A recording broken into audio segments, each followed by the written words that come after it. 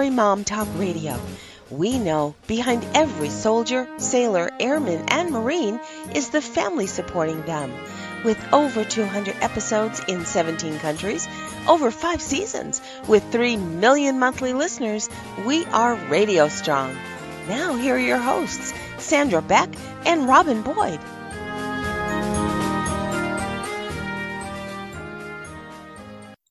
Hey everybody, this is Sandra Beck and I'm here today with my wonderful co-host Robin Boyd, and we're visiting today with another New Hampshire gal, Paula Mounier, and she is the author of Blind Search or Borrowing Bones. She's got a whole bunch of other writing books. If you want to check her out while you're listening to today's podcast, you can find her on Amazon, you can find her on Audible, you can find her all over the web. Her books are great. We love her. We're so happy to have her here today. And Rob, we're talking about dogs and animals and books today, which to me is kind of a cool combination. Cool combination. Yeah, no kidding. I grew up, I am an only child, and my brother I considered was my dog. I lived, my dog and we were in the woods. We were, watching TV. We did everything together. He was my best friend. He was my buddy. And I treated him just like a brother. You personify your animals. Somebody mentioned, or I read something about people not wanting to call your animals pets. They want them to be companions. And isn't it true? I mean, whether you get into that whole thing, they are your companion. Well, and there's nothing better, like when we got Chicken Nugget, Paula, I love this story because, my mom had, not the part that my mom had passed away, but, my mom had passed away. Both of my dogs after 15 years had passed away. And a friend of mine called from an Air Force rescue. They place dogs when Air Force families are deployed. And they said, we have this perfect dog for you. And we go into the rescue area, and I look at this cute little fluffy white dog. She was perfect for me. Just, yep, yep, yep, yep, yep. I love you. I love you. I love you. And my kids walked around her, and so did my dad, to this odd collection of dog parts. Like, he's got terrier ears. He's got like a chihuahua face. He's got these big googly eyes. His 2 feet in the front turn out. 1 foot's turned the wrong way. This little tail. He's got a pot belly. And I thought, this is the weirdest looking little dog. What do we come home with? And then the kids name him Chicken Nugget because he looks like a chicken nugget with legs. And that was maybe 7, 8 years ago, Rob. That dog has not left my father's side. And through the grieving of my mother, I don't know how this little random collection of dog parts knew to do this. And when my kids were in court with their dad, they'd come home, they'd be upset. He'd get on one lap, lick, lick, lick, snuggle, snuggle, snuggle, then go to the other kid, lick, lick, lick, snuggle, snuggle, snuggle, and then return to his tour duty with my dad. And this dog soaked up more grief, more anxiety, more stress in our house and turned it around like magic. And that to me is the power of animals. That's why we have, we have not only companion dogs, we have working dogs, we have bomb sniffing dogs, we've got drug sniffing dogs. I mean, is there anything dogs can't do? No, I don't think so. If they could cook and clean, that would probably be great. Well, if you put a plate down, they will wash the dishes for you. That's true. Oh my gosh, I used to do that. I'm a single mom, and when my kids, I had one in a high chair, one in a booster seat, and sometimes we'd have mashed squash or something like that, and it would get everywhere orange. Yeah. And I'd just be like, I would take the kids in the other room and dogs, get in here. They would lick that whole thing clean. I would spray it down with Lysol and be done with it.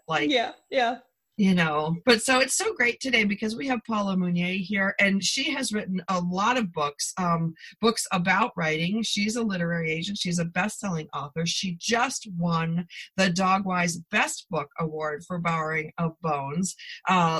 These books are all on Amazon and Audible, Barnes & Nobles, anywhere books are sold.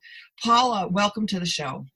Oh, well, thank you. It's a joy to be here. And then talk about my two favorite things, dogs and books, and dogs as they help us, both as companions and as service dogs and working dogs, all kind of dogs. I do believe dogs can do anything.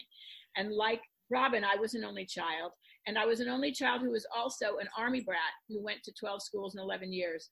And so what softened the blow every time we moved, because I didn't have siblings to play with, right, until I made friends, was my dog and my library. So dogs and books have always been my best friends and my siblings, and a great comfort to me, as I think they are to many people. Yeah. You're talking about how, dogs are our companions. Well, studies have shown that people with dogs and cats as well, pets, companions, whatever you want to call them, Mm-hmm. they lower your heart rate, they help you live longer, they keep you from being lonely, and loneliness is now an epidemic in our country. So dogs are splendid creatures who help us in a million ways, as are cats and horses and whatever kind of animal. And a duck.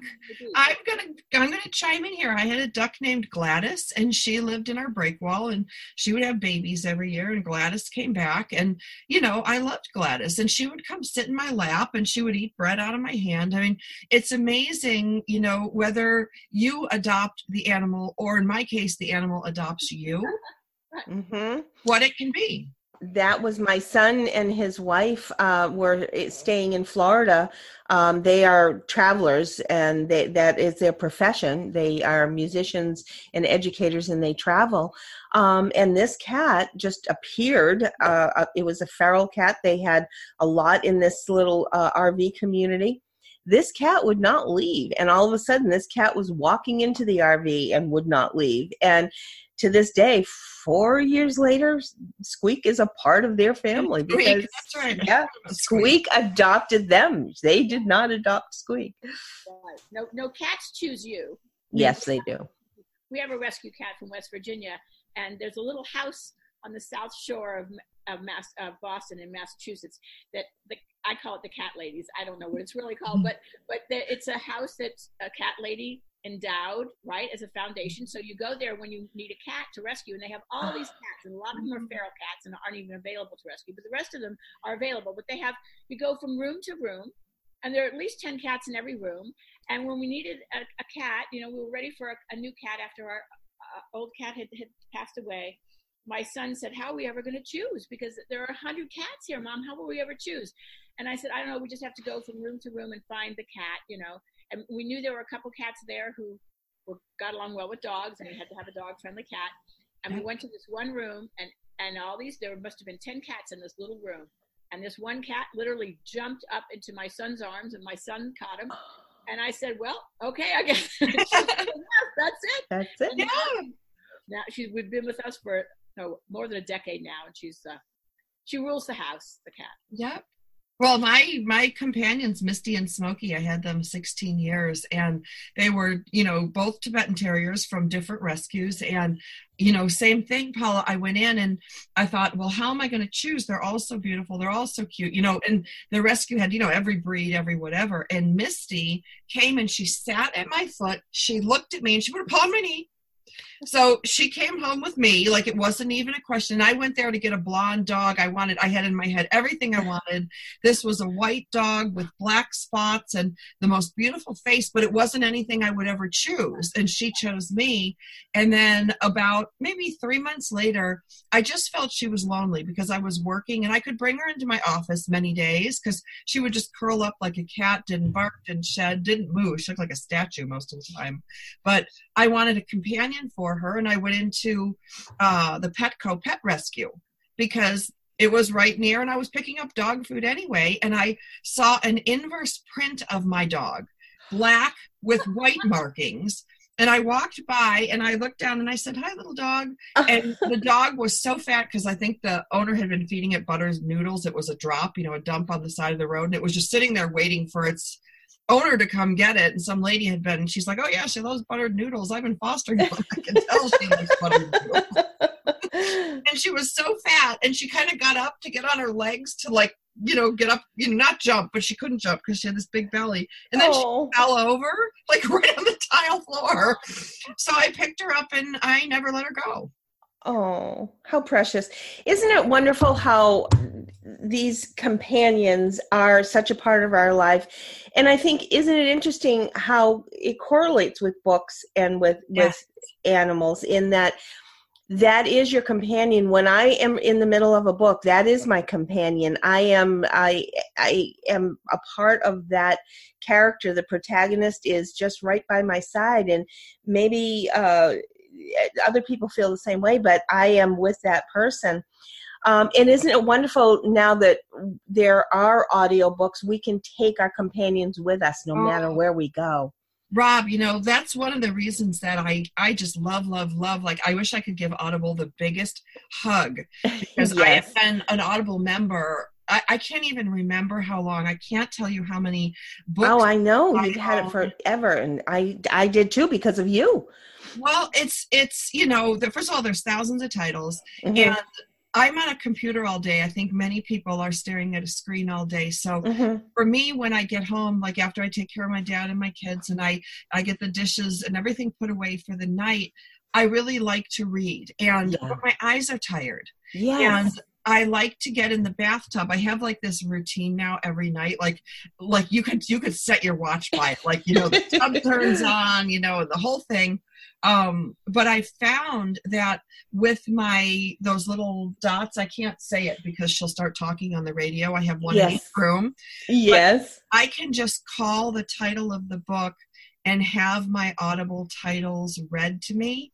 So I sit in the bathtub. Right now I'm listening to Joel Osteen's Like I Am. Mm-hmm. He voices it himself. And it's funny. I like business books. I love self-help books. I always learn something for myself, and my kids. I like parenting books, all these things. And when I can listen, I can relax. Yes. So I will listen while I'm cooking dinner, and I have a little device in my kitchen that I listen to. And then when I go upstairs in my bedroom, I have one in my bedroom, I have one in my bathroom. And the book goes where I go. And then if I want to listen to it on my phone, and it picks up where it left off, like no scrolling, no muss, no fuss. Yes. So when I'm stuck sitting in the carpool lane, which I was last week, because they decided to film a movie at my kids' middle school during the day, when school's letting out, rush hour, I was sitting there for 40 minutes to pick up my kid in line. Everybody's honking, everybody's mad. Not me, because I had my iPhone connected to my car, and I picked up and I'm listening to this great book. Yeah. And it went where I went.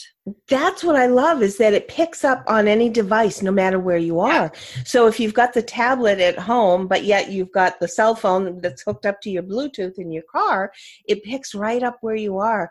You know what I love so much, San, are the Audible originals, because so many of those, I have been listening to some nostalgia radio, for example, and it takes me about 25 minutes to get to work.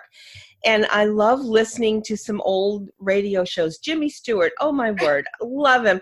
Jack Benny, their little one-liners are just adorable. But it gives me that lift on the way to work. So I'm not I save my hard reading, if you will, for later in the day, like you say, in the bathtub, at the end of the day. I'm cooking, or on a Saturday when I'm cleaning. But I love these little Audible originals. I'm listening to Pitch right now. That's an Audible original, talking about how music has infused into our society in so many different ways. And of course, my children being professional musicians, this is something that I'm exploring right now that I'm just loving, absolutely loving Audible originals. Well, and you know me with all my fitness stuff and all my, I'm probably the healthiest person in the world with, cancer. And yesterday or this week, I had to have a procedure done, and I was listening to the guided wellness stuff, because, I had to wait for my surgery. I was in and out of radiology. It was a whole week of my life taken, dedicated to my health. And I know there's a lot of people out there like me that are, working single moms and have cancer, and they have meditation, they have fitness programs. And I kept listening to this wellness program, and I can't remember the name of it. I wish I could recall it right now, but it just calmed me down. I'm laying there in the hospital bed. I plugged in my ears, and they're giving me the infusion, and I'm just it's so boring. You're just sitting there, and to have your mind taken off stuff. And this is where, like, reading a physical book versus listening to an audiobook really comes into play.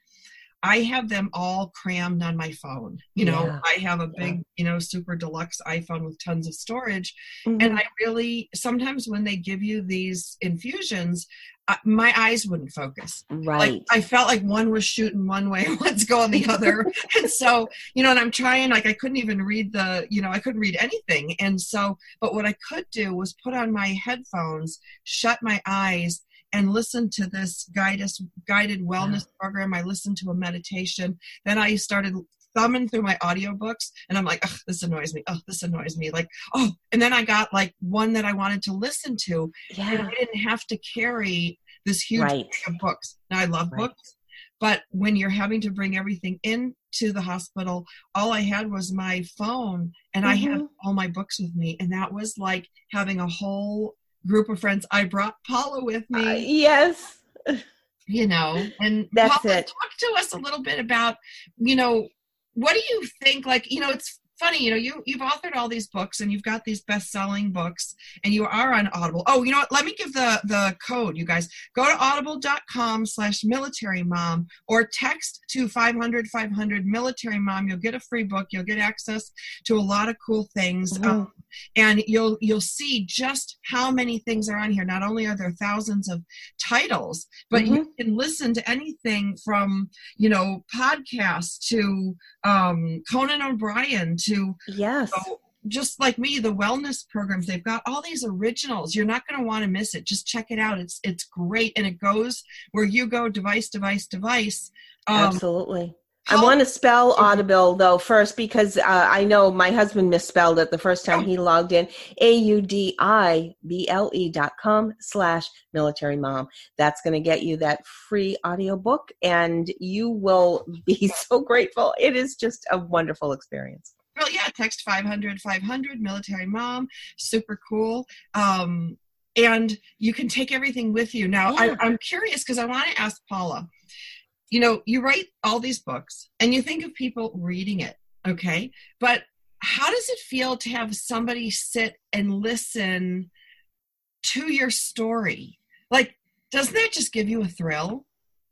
Well, absolutely. And my husband loves Audible. I listen to Audible books all the time because I spend a lot of time on planes and trains and buses. And it allows me, especially as a writer, I like to listen to the novelists whose voices I love, and I just love to let the language wash over me. And sometimes it's Shakespeare, sometimes it's Alice Hoffman. It can be any great writer. I just love the language. It's like listening to poetry, Billy Collins or Mary Oliver.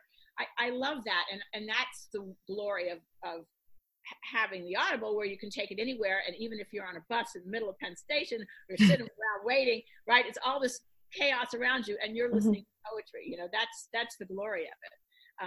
So I think that the thing about books and the thing about animals and the thing about listening to something is, it's a different story. I think it's hysterical now that everybody's talking about podcasts, when in fact, what is podcast? It's radio, right? And when I was a kid, I loved to listen to the radio, and I love stories on the radio because it's a different experience. It is. And as a writer, you're trying to write language that will appeal, not just on the page, but as you listen. And that's really craft, to find a writer whom you can listen to as well as read. That's a good writer, because that's language at its best. And we grew up originally, right? Original storytelling was oral storytelling. It's the power of storytelling. People sitting around the campfire telling stories, and that's what Audible recreates, really. It's that experience, and that's a beautiful experience, but it's a different experience. Although they say, that whether you listen to a book or read a book on a page or on a screen, it's just as good for your brain to listen to it as it is to read to it.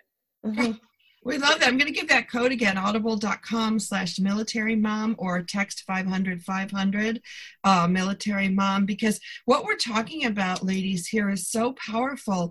You're not getting a book. You're not getting an audio book. You're getting an experience. You're getting an education. You're getting entertained or comforted or validated. When I listen to some of these audiobooks and they're bone-chillingly good, like Paula's book, Blind Search or Borrowing of Bones, and they're fun, but there's also a musicality to it, Paula, and that's, I think, what you're talking about. You're talking about your word choice. A lot of times, like I'm carried along like a river, and there's a cadence to it. Like, I really encourage everybody who's listening to these Audible books, like, get Paula's Blind Search and listen to it, and you'll hear it's almost like a melody, and it carries you along, and a really good one will envelope you in this like big hug.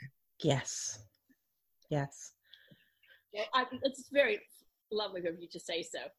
I personally have a hard time listening to my own work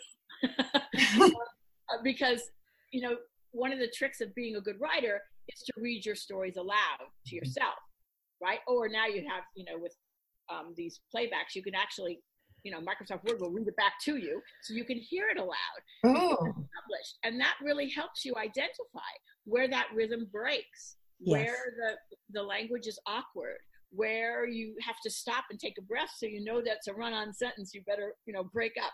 It's really a great way to edit yourself is to read it out loud or to play it back so you can hear it, because that's where you hear the glory, but you also hear the mistakes. Sure. Well, and let's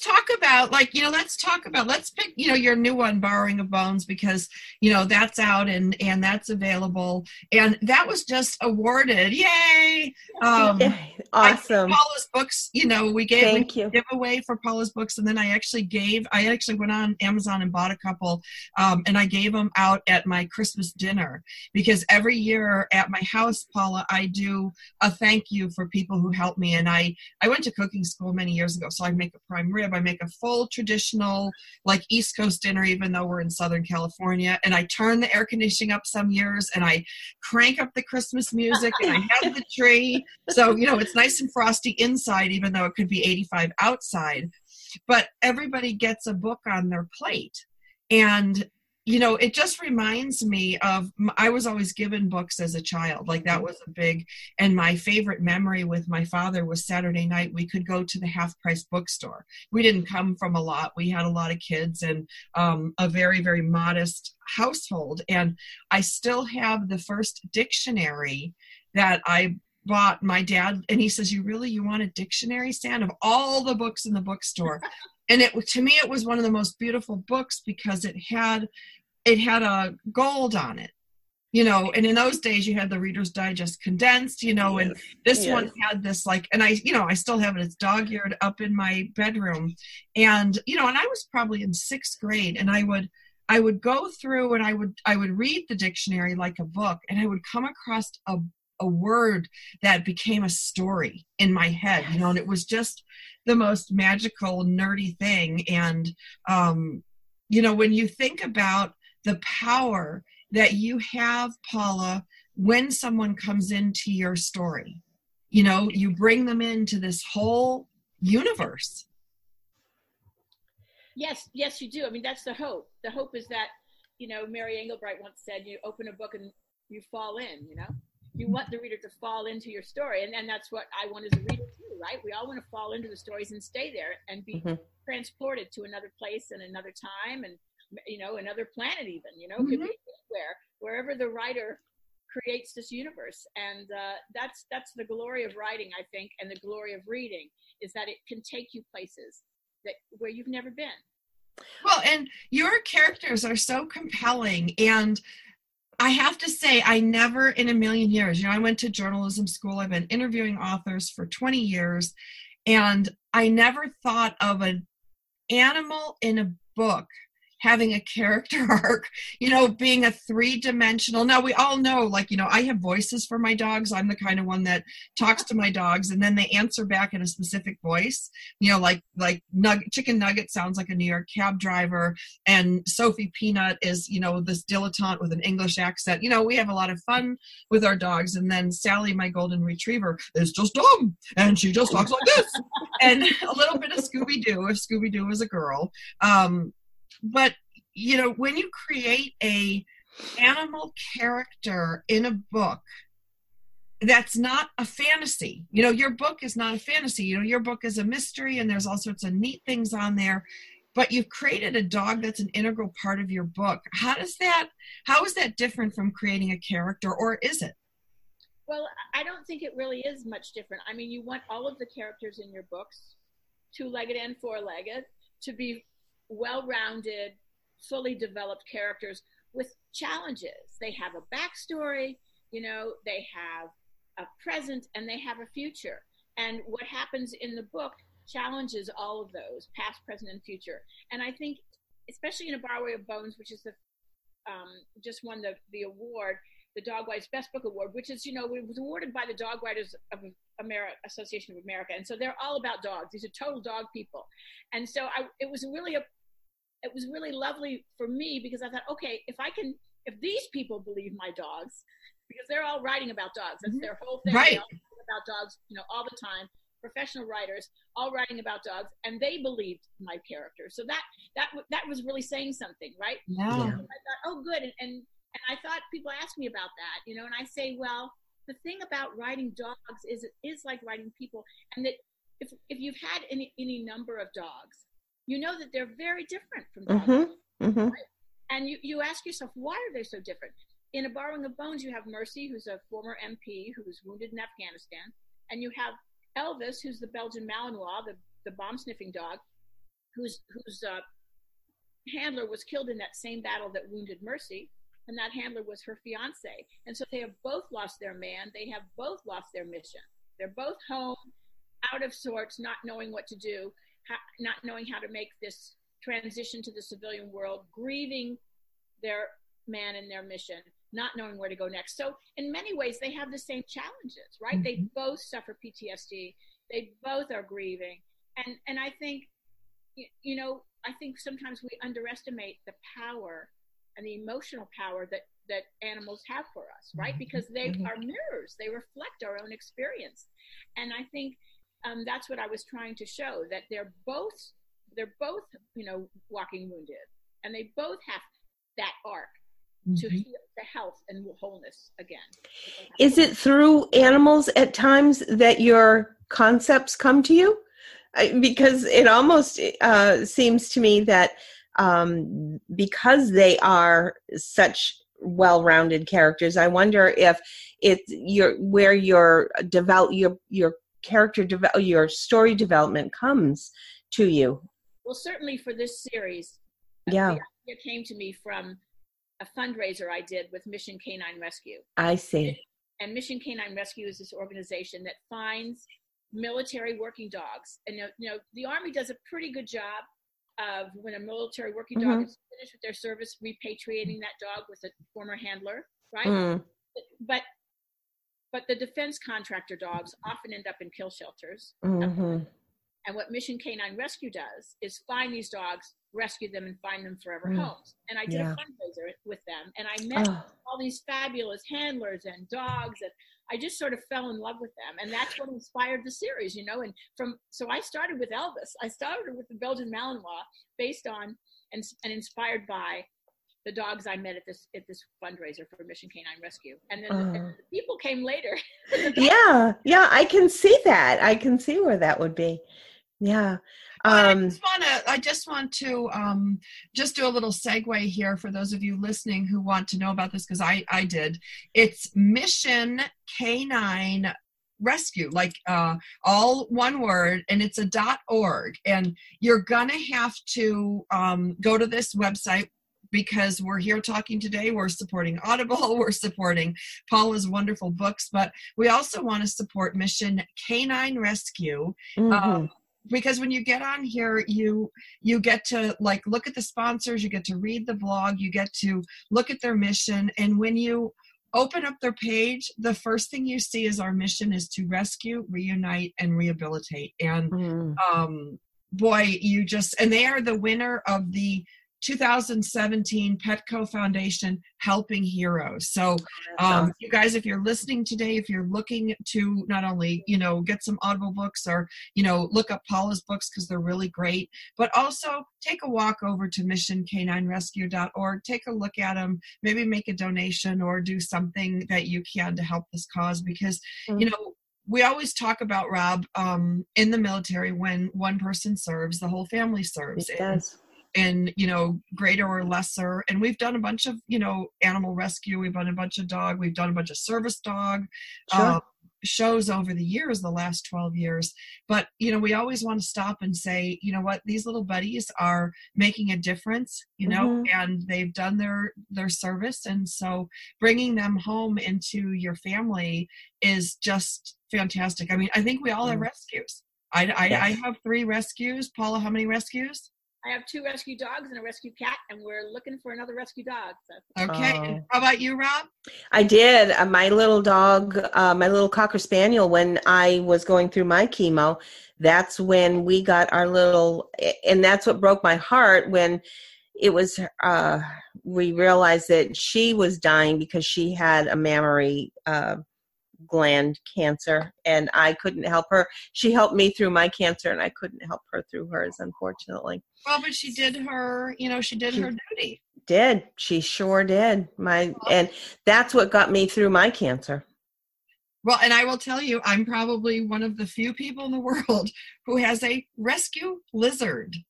Because my son Zach, remember, he wanted the bearded dragon for Christmas. And, you know, this is the magic of animals. This is the magic of life. And, you know, guys, we have fish. We have dogs. You know, we have my 87-year-old dad. And I didn't want this lizard. And I put out on Facebook, you know, I'm thinking of getting this lizard for my kid for Christmas. Any tips? And the first thing a mom sends over to me is she goes, I have all these, like, I don't know, Petco, PetSmart, whatever bucks that I'm not using.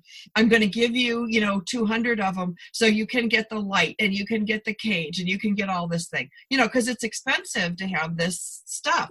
So I'm like, crap. Now I got everything for free. And I go in and the lizards are like, I don't know, $80, $100. I mean, these are not, you know, we have lizards in our pool. You know, you could take one off the sidewalk, but no, we have to have this bearded dragon. And I come in to the pet adoption and I'm looking at the cats, I'm looking at the dogs going, why does my kid want a lizard? And one of the ladies comes over, she has the lizard on her shoulder and she's in the adoption area. And I said, is that a bearded dragon? And she says, yeah. And I said, oh, I'm here to buy a bearded dragon. She goes, have you ever thought of adopting? And I'm like, how much? And she's like, for a donation. I'm like, he's sold. But I ended up, you know, and this little lizard crawls around our kitchen table and he makes this little yap yap. He goes, when he's ready to get a worm, and he's trained all of us.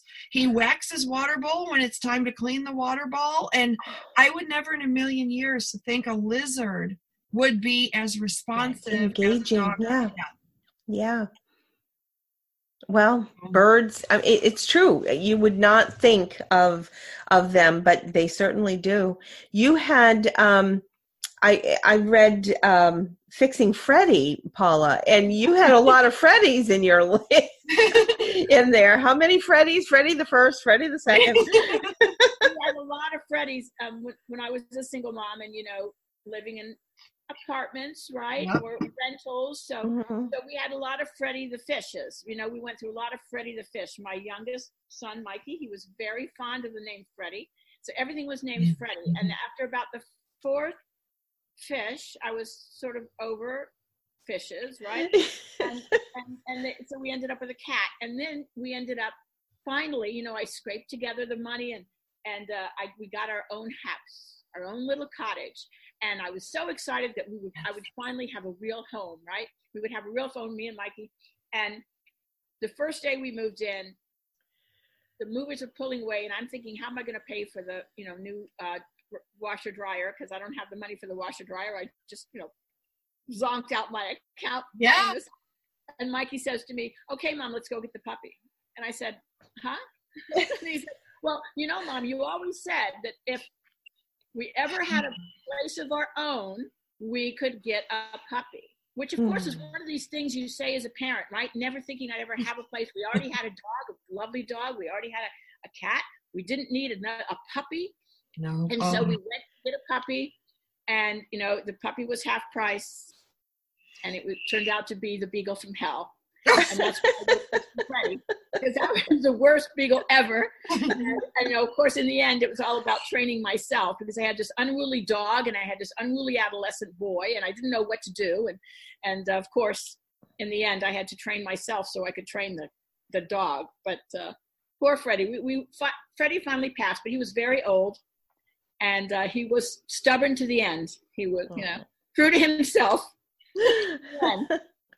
It's funny, like when you go, like the things that we do as parents, like I've promised my kid a pug, and I don't like pugs. Pugs to me look like a bowling ball, like they're like if a dog were a bowling ball, it's a pug. And he's like, Mom, what about the pug? What about the pug? And I know I'm going to have to make good on the pug because I promised.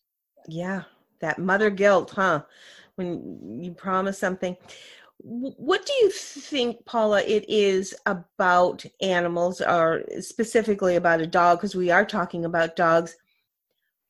Do you think it's that unrelenting truth in them that they see in us, or what is it that creates that special bond that we just becomes our dearest companion? Well, I mean, what's interesting about dogs especially is that they are bred to interact with humans, right? They're bred to have this symbiotic relationship with us. Now, I was just at the vet with our rescue Bliss, she's Great Pyrenees and Aussie cattle dog mix. She's a beautiful dog, and she's very much a herding dog because those are both. And but she's very reserved, but she's very friendly. I can take her anywhere. She's very well behaved. But we were at the vet's, and she reacted very badly to this dog because we were going to walk through right to the outside, and we were in the little examination room, and I opened the door and she went, and I went, oh. She knew. So unusual for her. And the vet, we have a fabulous vet, Dr. Jen, she said, she's always trust your dog, which is funny because that's what I say Mercy in all my books is always trust your dog, right? It's one of the lessons you have to learn is that you're almost always right. Always right. And she said, the vet said, let's take a peek and see which dog is out there that she doesn't like. I said, well, this is very strange behavior for her. Yeah. And the vet opened the door and she took a peek, shoved the door, and said, we know this dog. Bliss is right. You don't want to go out there. This dog is a mess, So she said that dogs are such good judges of character. And she said, especially herding dogs, because what is a herding dog? A herding dog's job is to protect the flock and to protect the shepherd. That's the herding dog's job. So they tend to be suspicious of strangers. Sure. Very loyal to their own, to their flock, their shepherd, but suspicious of strangers. Then they will give you what's called the eye, which is yes. She definitely has that. She gives you the eye like my mother used to give me when she didn't approve of what I was wearing, right? Pink eye. That look. Exactly. And it's their way of saying, of first of all, getting the flock to do what they want the flock to do, but also to put strangers on notice that they're in charge and that they need to judge you worthy of interacting with their sheep or their shepherd. So it's I think that's part of it is it's bred into them to love us and to interact with us and to protect us. And all we have to do is embrace that, right? Yeah. And trust our dogs because they are almost always right. Yes. Yeah. Well, I remember when Max was born, my first son was born premature, and I had this old house I was remodeling, and and they were friends of mine replacing the windows. Anna's brothers were replacing the windows in my house, and my little, these were terriers, Tibetan terriers, and they were, maybe the size of a football. They weren't going to, guard anybody, but they immediately when they were putting the windows in, it was the most amazing thing. Both dogs ran upstairs. They never used to go upstairs. They went by Max's crib, and they both sat there like little sentinels, as they were and they weren't even going, the windows replacement were in the upper bedrooms, but they didn't even go in the nursery. But the dogs immediately went to the nursery and they sat guard. Now, these were two dogs that could care less. They're lopping around downstairs, but the minute some workmen come in, they shot up the stairs to Max in the crib, and Max is sound asleep. He was, just a baby. And they sat there and they would not leave. They would not leave until when the workmen left. Then they went back and laid on the kitchen, and laid on the floor and lopped around like they used to. But it was so remarkable to me because these were, dogs that were like used to walking on leashes, and I didn't think they had a protective bone in their body. Mm-hmm. And they were the kind of dogs too that when somebody would come in, they go yip and then roll over for a rub, or like do anything, come in, rob my house for a treat. And the idea that something kicked in them instinctually up to protect the baby, and the baby was only home a couple months. It's not like the baby was in their life for years and years and years. And I'd always want to talk to my dogs, like, and I do talk to them and they answer, but I'm answering for them. But I would love to know, like, what was it in you that caused you to suddenly go from kitchen floor mops to guard dogs? I'm sorry, say that again. I said, I always want to know, I want to ask them, for Misty and Smokey, what was it that triggered in you? Like, what feeling did you have that you went from, I called them floor mops because they were fuzzy, floppy, and they'd drag their hair around the floor, like mop the floor. And then all of a sudden they went from floor mops to sentinels, to guard dogs. And sure. I had never seen that in them, and I had them 15 years. Well, I think a part of it is that they just have this extraordinary scent ability. And they know, it's kind of amazing how good their sense of smell is. I mean, they can dogs now who can smell cancer. They can yes. Bed bugs. They have dogs, Blind Search, my book Blind Search, the second book, it's called Blind Search because after a kind of search that dogs do. So say someone goes missing in the woods and you have something of theirs, like you have their shirt, right? And you could give the dog the shirt to smell, and then the dog will put their nose down and track that shirt and that smell that they found on the shirt till they find that person. But sometimes you don't have anything, right? It's a blind search. You don't have anything to go by. So when there's nothing to go by, those dogs are searching for something out of place, something different. They have their nose up in the air and they're smelling for the scent of fear, human fear, sweat, whatever it may be. And so there are all these chemicals that when we feel a certain emotion, our body produces these chemicals and hormones, and those dogs can tell, and they know good ones from bad ones. So how did you learn all this, Paula? Like, did you go ride around with police? Did you, like... Well, that's been one of the most fun parts of the job, is that I have there's a fabulous Vermont game warden, because I have a game warden in my boy, Troy Warner, and his search and rescue dog, Susie Bear, who's inspired by our own rescue. They also play a significant role in the books. So I have a Vermont game warden named Rob Sterling and his dog Crockett. And so they talk to me, and I have all these fabulous people. There's Gardner Browning of the TSA, and a guy named Scott who helps me with explosives, and dog trainer Mike McCurtain in Massachusetts, who trains dogs to do drug sniffing, all kinds of scent work, all kinds of obedience training. He's known as sort of the saint of the pit bulls, because whenever there's a pit bull that no one can, rehabilitate because of some terrible past they've suffered, they bring them to Mike, and Mike tames the pit bulls. He's the pit bull whisperer. So I have all these fabulous people I get to talk to, right? That is so cool. Yeah. And they tell me great stories, right? Great stories. Well, and you were an interviewer, you were like me, prior to our other lives, I was in the media, and I was a journalist, and I still, this is a form of journalism, but, I was an investigative journalist, and you were also. Yes, I started off as a reporter, and that does teach you, to ask people questions, right? So you get to know all these great stories. People love to talk about what they do, and certainly dog people love to talk about their dogs, whether it's a law enforcement officer with a drug sniffing dog, or whether it's a game warden with his a search and rescue dog. People love to talk about their dogs and all the fabulous things their dogs could do. It's interesting because in Blind Search, it's a story about a little boy with autism who gets lost in the woods. And it was inspired by a true story of a little boy with autism who got lost in the woods in Vermont, and he was found safe and sound thanks to search and rescue personnel and canines, right? And it's as it turns out, the people most likely to get lost in the woods are children with autism and elderly people with dementia, because sure. They're lost, right? And I found in doing the research for this book that there's a service dog just for kids with autism. Wow. Often herding dogs who literally herd the kids back and forth to school, keeping them up from wandering off, helping them function in the real world. So there's a service dog for everything. It's fabulous. Mm-hmm.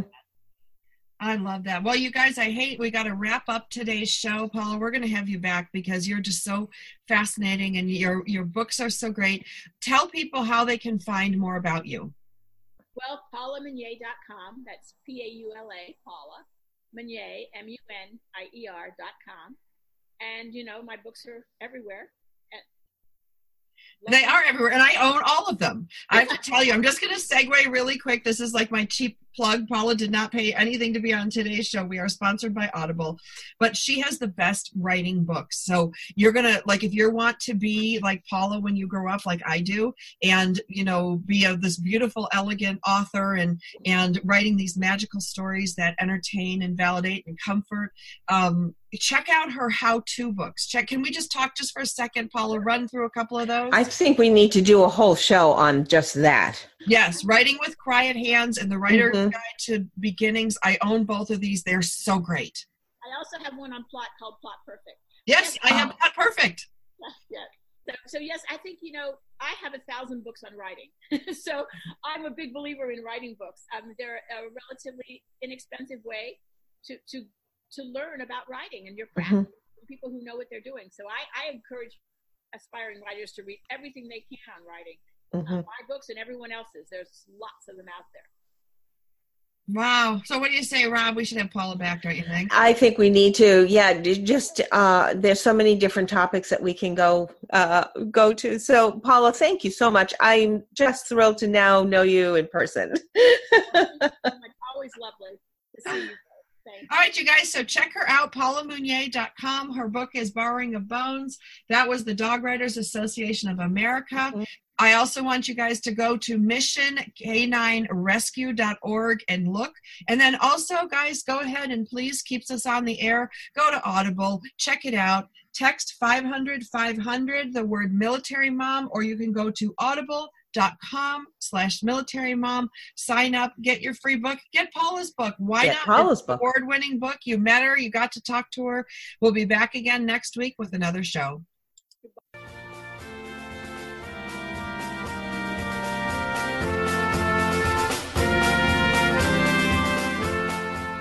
Thanks for spending time with us today on Military Mom Talk Radio. We've got more than 200 episodes available to you anytime on iTunes or at our website, militarymomtalkradio.com. Find us on Facebook or Twitter. We look forward to another great conversation with you on Military Mom Talk Radio.